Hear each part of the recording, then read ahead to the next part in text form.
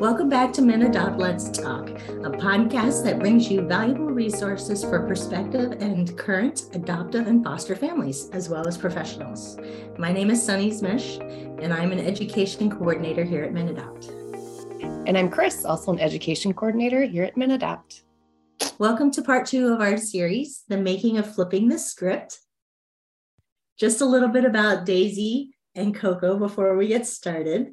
They are internationally adopted sisters taking a gap year before going to college. Daisy is adopted from China and Coco is from India. During the gap year, they have plans to visit both countries to work with youth in orphanages of their origins. They were both in India until last week.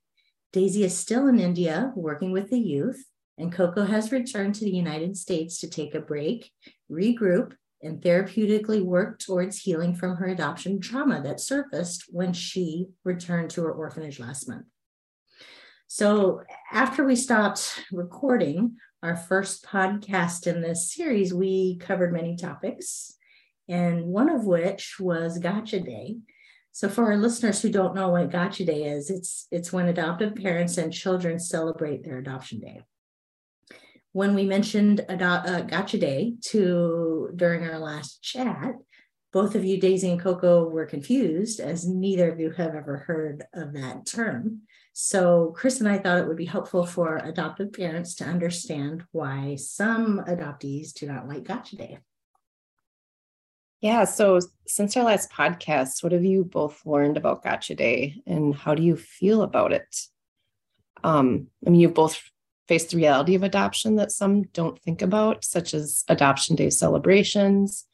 You mentioned participating in one, and how these create mixed emotions for youth. So what do you want people to understand about these celebrations?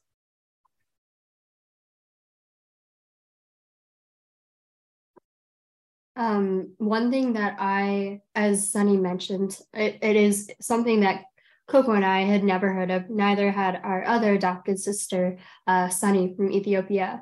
And so, yeah, it was very striking to hear that a day would be called Gotcha Day. Since we talked about it on the last podcast, I have gained further insight on why parents may view it as a beautiful thing. And I understand that it is symbolic of finally, creating family or finally adopting after so many months or years of being in the system and trying to get your child. And so I think that it's a beautiful celebration for parents. But I think that when it comes to adopted children and their interpretation of it, it isn't necessarily the same. It's an interpretation, at least how I took it as an adoptee, is you're celebrating something that is actually very traumatic. And for you as a parent, it makes sense. But as an adoptee, it hurts because as an adoptee, I spend every birthday less happy and more contemplative over who my mom was and how many years she's missing out on my memories, my growth, everything. So honestly, it's more of a melancholic day.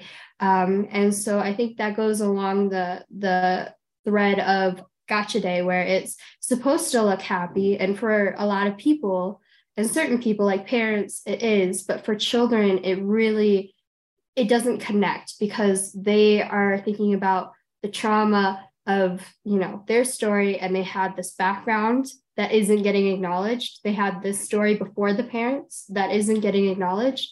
And it kind of sets a precedent that Gotcha Day is the day that you started your life. And that isn't true. Right. Do you feel the same way, Coco? Well, so I was talking to my mom about this a lot because I was like, I don't even know what this is. And I was saying sort of wow, it seems very strange. And the wording just seems weird and everything. And then she kind of gave me a new perspective that makes a lot of sense that sorry, my microphone. against my leg. So she gave me this new perspective that a lot of times like foster kids who are like in the system and they're with their foster family and they really want to adopt a kid, but because of maybe like their the kid's bio family or like the legal system or something, it's like super hard for them to adopt a kid. And that when they finally do, it's sort of like the whole family's really happy because it's like a symbol of like, oh, look at how far we've come just like with legal battles and everything. And the kid actually really likes it because it kind of signifies that they're finally in this family. And even if they have, you know, like just other things and yes, the same trauma and everything, like the day kind of grounds them and makes them feel like, yes, like I'm in this family and like we work through all of the challenges and we're finally whole and we're finally here. And I finally get to say like I have a stable and happy family. And that was a perspective I've never thought about when it comes to adoption, because obviously we were so young and it was an international adoption and it wasn't like we were taken out of our families because of abusive situations or anything like that. And I feel like a lot of times when I think of adoption, I forget that there's a lot of slices of that pie. So that was an interesting perspective of what Gotcha Day could mean to like other people. Besides, like, I feel like for us, or like for me, I more think of it as like, no, that day was like awful because it signified I lost my culture, I lost my language, I lost everything that I knew. And I came to this new place and now it's like I no longer have that culture, I no longer have that language. Like it's something that's bittersweet because I gained a lot, but I also lost like a lot. But I know not all adoptees go through that. And that's kind of unique to international adoptees. The transracial part. Mm-hmm. Yeah, no, that's a good point. It does represent different things to different adoptees, depending on your point of view. Because I do know of some foster children that are very much looking forward to a new family, and some are not, because they're torn with their loyalties. So Gotcha Day can be a little controversial, I guess, or I could see how, yeah, go ahead. And it doesn't necessarily have to be as black and white either. I mean, every family is going to be different.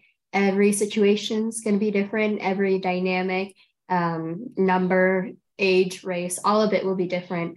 And so I think it isn't necessarily about, do you celebrate Gotcha Day or do you not?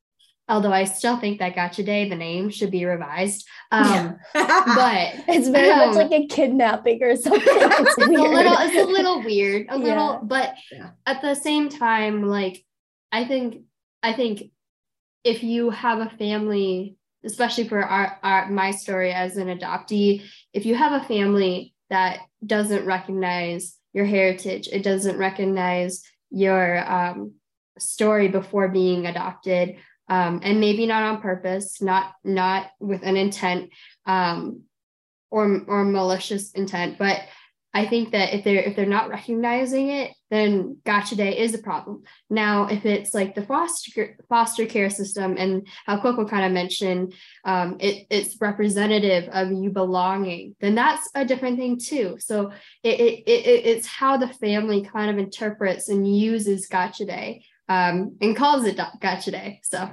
yeah, got it. So are you saying that your family doesn't recognize your heritage? My family has, it's interesting because my family has recognized my heritage, and it's recognized my sister's, Coco, her Indian heritage, and my sister Sunny, her Ethiopian heritage. I think she means more look-wise, like they don't speak our languages, they don't look like us, we don't. Yeah, I guess, yeah. Sunny, what do you mean by that? Do they acknowledge it? Yeah, they acknowledge it. But we don't see it. Like, it's funny because we grew up in like fellow adoptee, families. Like Sunny, she came with a bunch of Ethiopian families, a bunch of Ethiopian children who were kind of at her same orphanage. And it just so happened that a few of the families ended up in Minnesota. And so we've had a really interesting and meaningful community for Sunny in that way. And for myself, I have grown up going to Chinese festivals. My mom kind of pushed me into learning Mandarin when I was younger with native speakers. Coco can talk more about her experience, but I would say that it was interesting because our dynamic was unique because we are all from different cultures. It wasn't just bio versus, adopted kids or, Caucasian kids versus ethnic kids. It was really, we are all three ethnic. We are all three completely different. And so therefore it actually allowed a space to grow and even get on an even higher plane of embracing culture. And that is how we actually joined different religions. We spent 5 years with 5 different communities. We were Buddhist, we were Hindu, we were Ethiopian Orthodox, we were Jewish, we were Muslim, not to judge or to join, but simply just to understand, because we got into this point where we had more of a worldview, and I'm grateful for that. And honestly, it was because of those religions and always being like in different cultures that weren't even ours, like any culture. And like just learning about them is one of the reasons why Daisy and I feel like we're able to go to India with such an open mind, because we were so used to not being what other people were. Like when I was at the Hindu temple, obviously I fit in, sort of. I mean, I don't exactly know everything. And like, to me, back when I was so young, I was like, I don't really know what it means to be Indian. So I didn't feel like I fit in, but I looked like everyone else. So that feeling of just being like, oh, I'm not different. But obviously for Daisy and like our other sister, Sunny, and then like the only Ethiopian and then the only Chinese, they're really the only people that weren't Indian there. So it was interesting because, and then obviously we had that same experience at every other religion. So we grew up like knowing how to be different and like being okay with that. And then also like learning and being able to accept other people's views, even if we didn't agree with it. Like I personally, like I'm not religious, but it was so cool just learning about the other religions. So in that way, it's like we didn't grow up like surrounded by our culture just from where we live. Like there's no Chinese people, there's no Ethiopian people, there's no Indian people.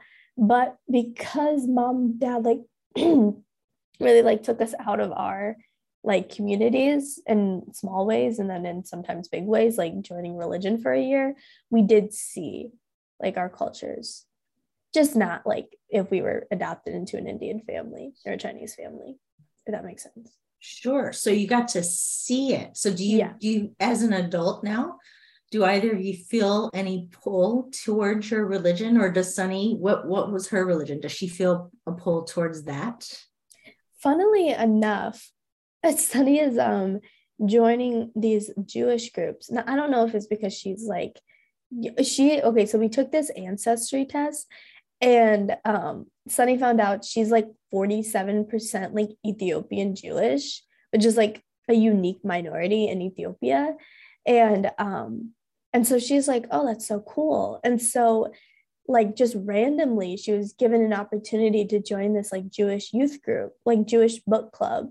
And then she's also going to like these Jewish youth group things. And I don't know if she feels a pull to the like Judaism faith, or if it's just because it's a cool place to meet other young people. I have no idea. That is kind of ironic. But it is kind of going off of what you said, Coco, where it's like she has an openness to whatever that may be. And yeah. I mean, she was 47%, Ethiopian Jewish, but she's also what? Like 10%. She's like Moroccan, Somalian, British, Indonesian. She's like all kinds of stuff. I don't know how this all traced through her. Yeah, but it's so really crazy. Cool. And yeah. But what was your original question again? You feel pull. Oh, yes. It's interesting because my experience was slightly different because we joined a Tibetan Buddhist center. So it's kind of Chinese, but the Tibetan people don't necessarily consider themselves Chinese because of, the politics of all of it. Yeah. And so, but I did get a good understanding of it. And I do know the majority of Chinese people who do practice are Buddhist. It's interesting because Coco and I both have a respect for religion, and this is a completely different topic that we don't need to go into if we don't want to, but we've also seen a lot of the hypocrisy of religion, and we've seen a lot of how, they're all the same. Like they all have a god or gods. It doesn't really matter, like if you're monolithic or not. And I think that at the end of the day, we all want to be better. We all want to be loved. Now we may have different ways and cultures that feed into how we express that. But at the end of the day, it all boils down to the same. So while I do love Buddhism, and I do love the peacefulness of it, and there's a lot of that represented here in India because it came from India. But at the end of the day, I keep a very balanced view on all of them. So I say I'm every religion, but I'm none of the religions. Yeah, I don't know. I've never felt like a pull to a religion. Like there have been certain aspects that I really get into, like the Arti prayer time in Hinduism. That is the only time that I've like really been like, oh my gosh, like this is so cool. Like I feel like so spiritual. And it's just so beautiful. I just love it. But I also like really respect like Islam and the way that the Muslims are so dedicated. I mean, everyone's dedicated, but you just particularly see it with them because it's like praying 5 times a day and like doing all these things. And they're like pillars and everything. And it's just so crazy that they're so like dedicated and they're so disciplined in their like devotion to their faith. And I think that's really unique. So those are the 2 religions that I kind of like stepping out of the 5 years are the ones that I really like have kept my eye on. But when we were going through the religions, because we were so young and we didn't completely understand like everything or like the significance of like what we're doing. To us, it was just like, oh, we're being dragged to these religions and it's awkward and strange. But like now, like because it's been what we ended in like 8th grade, so that was like 5 years ago. Now we're able to like reflect on it with a more mature lens of everything we learned. So yeah, it's really interesting. And I think you've both brought up a good point, maybe without knowing it, that just having people have a better understanding and an open mind about one certain day and how they feel and what they're celebrating may be different, and just talk it out as a family and see what's best for all. That's what people should maybe think about. Yeah, definitely.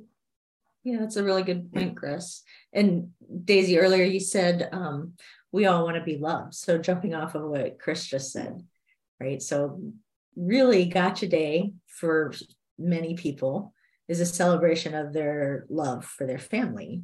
Mm-hmm. Whereas other people, it represents the loss. And so we all do want to be loved. And so some people glom onto religions because that's where they feel the love.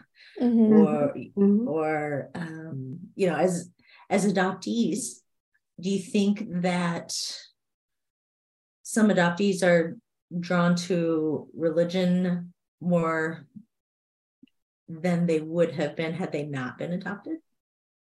Probably, because I feel like to me, like a huge part of religion is wanting to be a part of a community where you belong. And I feel like a lot of times like adoptees struggle with that feeling that they belong somewhere, or that they are accepted by like whatever it is, because, our very first encounters with the world, sometimes it depends on your story, but somewhere along there, we're getting rejected by someone or our parents. And so it's like that feeling of wanting to be belonged, wanting to be accepted, wanting to be loved. One of the easiest places you can kind of find that or hope to find that is in religion. That's like one of their biggest marketing sells, is that you're going to be a part of a community. You're going to have people, you're going to feel belonged, you're going to be loved by God or whoever they worship. So I think that's I'd also raise another idea, and they probably go hand in hand too. But I had a really interesting conversation with an acquaintance that I know, and he was adopted from Russia. And he and his brother were both adopted from Russia, and they're half brothers. And he's had a really hard go of it. He's like 20, 21, so he's still pretty young, but he's been through a lot, in and out of rehab, homeless, all kinds of different things. And I remember seeing him one time at a coffee shop, and we were just chatting about life. And he, somehow we got onto jewelry. I have no clue. And he was talking about my rings and how he liked them. And I was like, thank you. I was like, I guess I like your big Jesus cross on your neck. Because it was this big, like, metal silver chain, and then this big cross, and it was big. And I think in this generation, at least, you don't necessarily see a lot of that. A lot of people in our generation would consider themselves non-religious, in general. So I thought that was interesting. And he was like, yeah, I wear it because, it gives a good first impression. And I'm like, oh, I've never heard of that. I was like, why do you need to give a good first impression? Like, because my thing is that I always wonder, not what are you doing, but why are you doing it? Why do you need people to, see you in a certain way? And he couldn't answer that question. But I think what I maybe interpreted, I don't know if I'm correct or not, but I think religion has a lot to do with identity. And I think that when you come from losing, your place, your ethnicity, your family, your history, your lineage, all of that, you look for pockets to find your identity, whether it is for yourself, whether it's to communicate something about yourself to other people. So religion is honestly, it isn't good or bad. And it is bad and good. It's really just a manifestation of the human experience and the human suffering and processing and healing and everything. Wow. You guys are deep thinkers. Religion fulfills the community and the love and the acceptance. And that makes sense with your friend. Because I think often adoptees are yearning for acceptance, especially international adoptees. Like if we're different ethnically, then just looking for acceptance within our own families or within our own communities is always something we either consciously or subconsciously look for, I think. Yeah, just thinking back to my own experiences as well, growing up in communities where my family, I'm the only non-white person in my family. So just yearning for. We are too. Yes. Yes, you are. So yeah, that makes sense.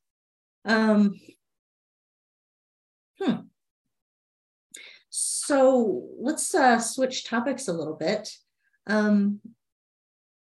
So with this yearning for community, do you think that adoptees, that translates into a yearning for their birth families, and looking for their birth families? Do you think, but how do you think that coalesces with the shame, I think, that we sometimes feel, and how we feel conflicted about looking for our birth families, but then maintaining our loyalties to our adoptive families? Yeah, that's like a huge topic, I feel, because it's so hard, because it's like for us, like our talking about our birth parents, and well, not really our parents, more like our birth mothers, to be honest. It was always so open. So we always would just be more just like not open and like, oh, like look for them open, but more just like it's part of your story, and like you're yearning for her and everything, and the loss and the rejection and everything. is still a part of like who you are in your adoption trauma. So it was something that it kind of went hand in hand, like our adoption trauma, our loss, our feeling of rejection, and then our birth mother just always was so intermixed.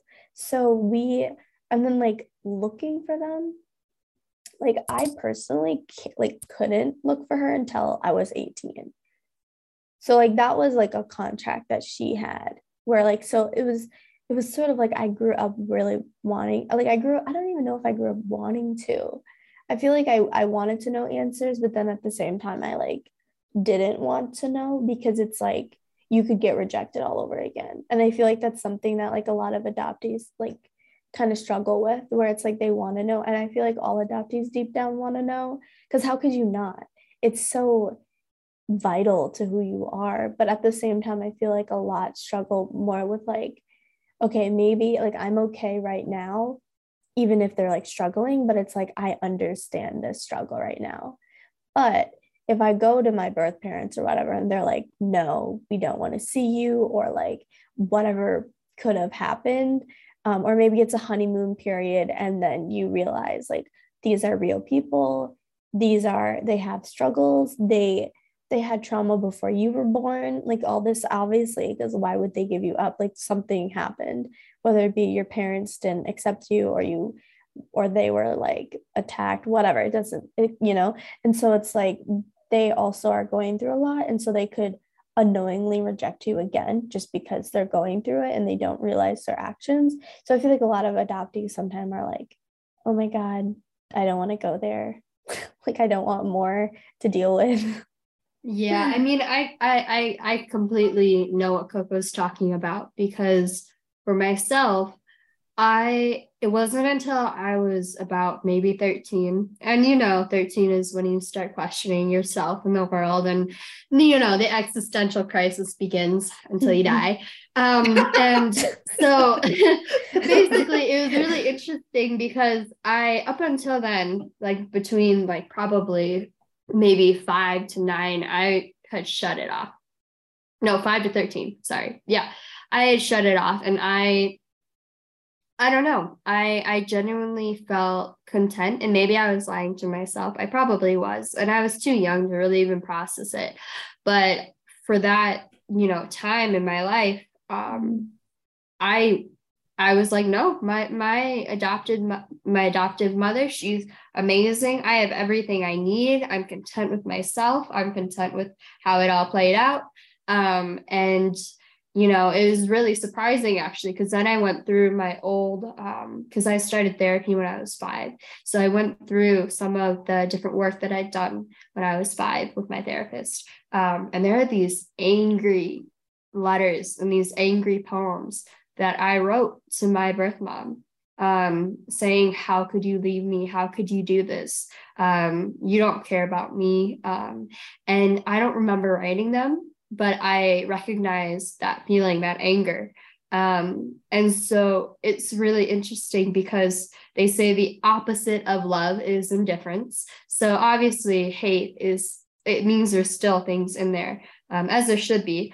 So I agree with Coco that you don't ever really truly not want to know or not want to care. Now, you may cope by saying you don't, but in reality, I've talked to many different adoptees from China, adoptees from all over the world. And I remember there was a wedding, actually. And I think that the partners that were getting married, I think they purposely put us at the same table as the other adopted family.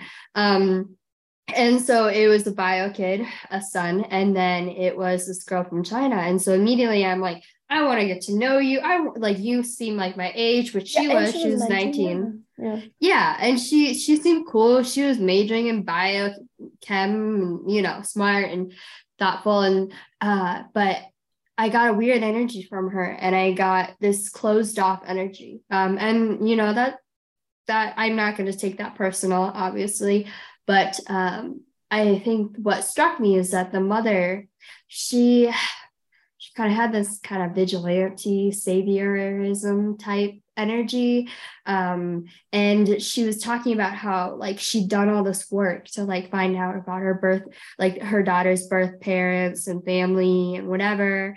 And she was like, but like my daughter didn't want to even know. And and she would ask me, why are you doing this, Mom? Why are you looking? I'm completely content with my family.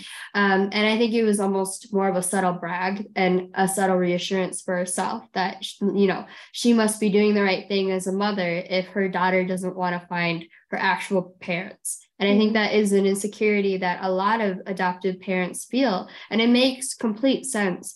But I think that, if you're admitting out loud to people that you want to know who your real family, your biological parents are, maybe not family, but your biological parents, knowing who they are or knowing that other piece of yourself. I understand if you don't want to tell other people that, completely fair, and that's your own thing. But it does make me cringe a bit when I hear fellow adoptees outwardly tell me and just declare that they don't want to know, because I think in reality, you're kind of lying to yourself. And that's my judgment. And it's not something that I think everyone else may agree with. But I think that in reality, you always want to know. You have to know. And even if you never know, validating that part of yourself, validating that need is maybe the best you can do for yourself. Though I will say, like having volunteered at my orphanage for like a month or whatever, for like quite a long period of time. And then it's hard. Like it is, like, even because I have grown up always being like, I want to know, I want to know about my birth parent. And I remember like sometime in elementary, I like tried to reach out and like get my last name, and they're like, you can't find that out until you're 18. And I was like, oh, it's forever. And so, but then when I'm like there, and so it was before we were able, because we asked if we could volunteer, and they had this like board meeting to be like, can these two girls volunteer or whatever? And it was like this big thing. And I hadn't gotten word back after the date that they decided. And I was like, what the heck? Like, you made this big deal about the 31st, but there's nothing in my inbox. So I emailed the woman, and I was like, and I titled it like questions about, or like how to find my birth parent, or like something like that, or birth mother.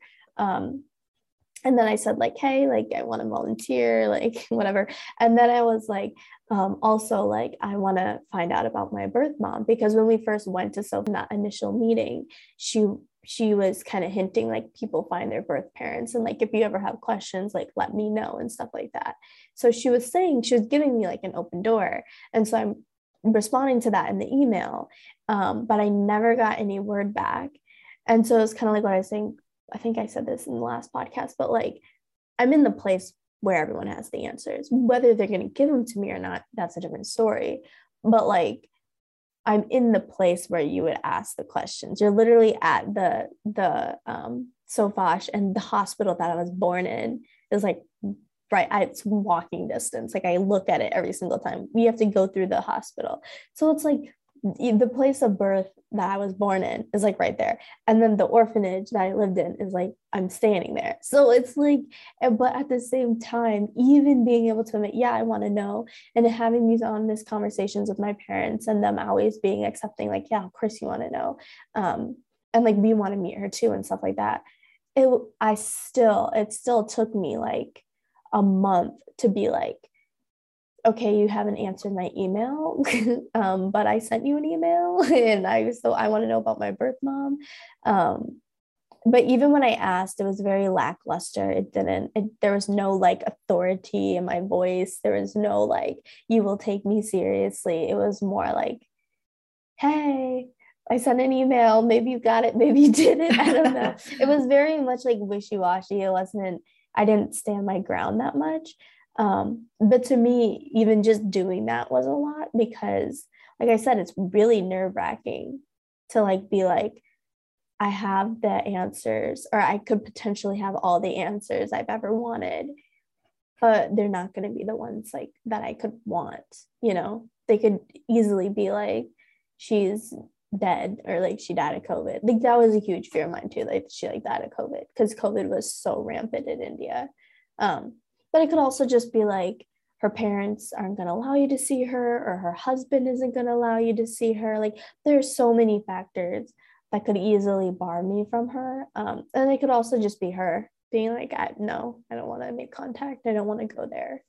So that was something that I like was constantly thinking about. So it's what withheld me from asking the question. So even if I can admit I want to know, like taking that step is a different thing. Oh, sure. All of the possibilities that could branch off if you say, yes, you want to find out. It's easier to say no and to stay in that place of anger as well. So I totally get that. Wow. All right. So I guess we're coming to the end of our podcast.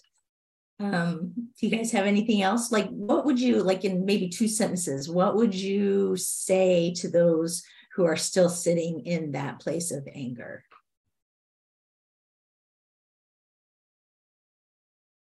Daisy, do you have anything? That's a tough question, Sunny. Or something to think about. Maybe think. I feel like I would say that it's completely valid, and there's nothing wrong with feeling that anger, and you might always feel that anger, like through the rest of your life. But having the answers or just accepting it to yourself is a huge weight that will be lifted off your shoulders. Even if you feel like the moment you uttered the words, like, I want to know what happened, I want to know my origin, I want to know my birth mom or dad, either one, can feel like the world is going to collapse underneath you. It's not. And if anything, it's going to make your foundation stronger. Oh, that's profound. Yeah.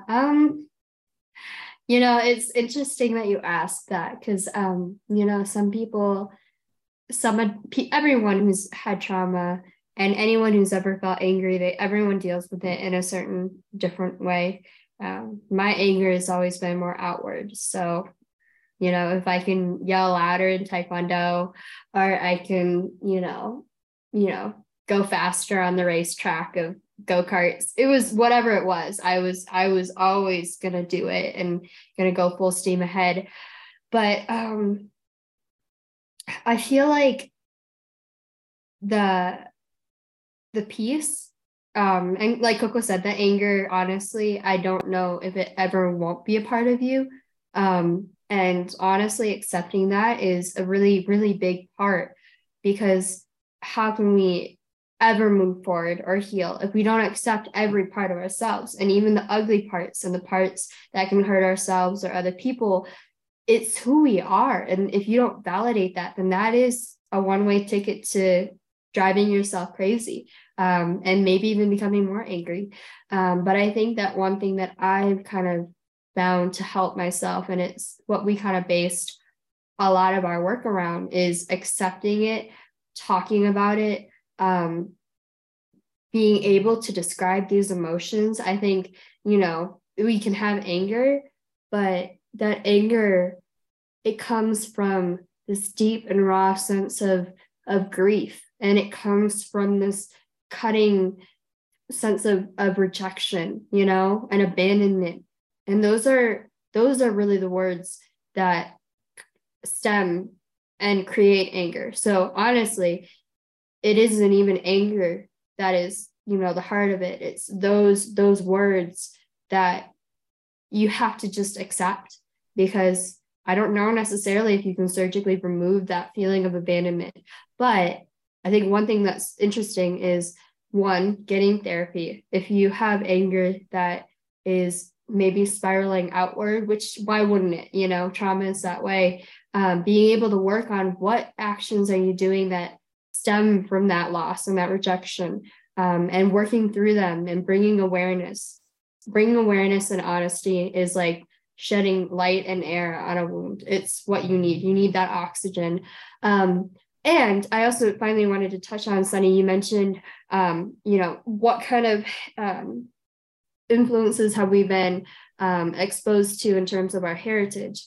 And one thing that was really important for me, and I think all parents could do this for their children, is having a big buddy or having a mentor that is of their ethnicity or race, even, background, gender, economic status, but especially for the racial adoptees and these international adoptees. Because I grew up with a native Hong Kong exchange student, and she was going to college in my town. And so I got to spend 4 great years with her, and she really normalized China. She normalized the culture. She made it accepting and welcoming. She herself was just so cool. She was a lawyer and a musician and a go-getter, and intelligent and smart. And she was my role model, and I'll never stop looking up to her for both ethnic and just, human reasons.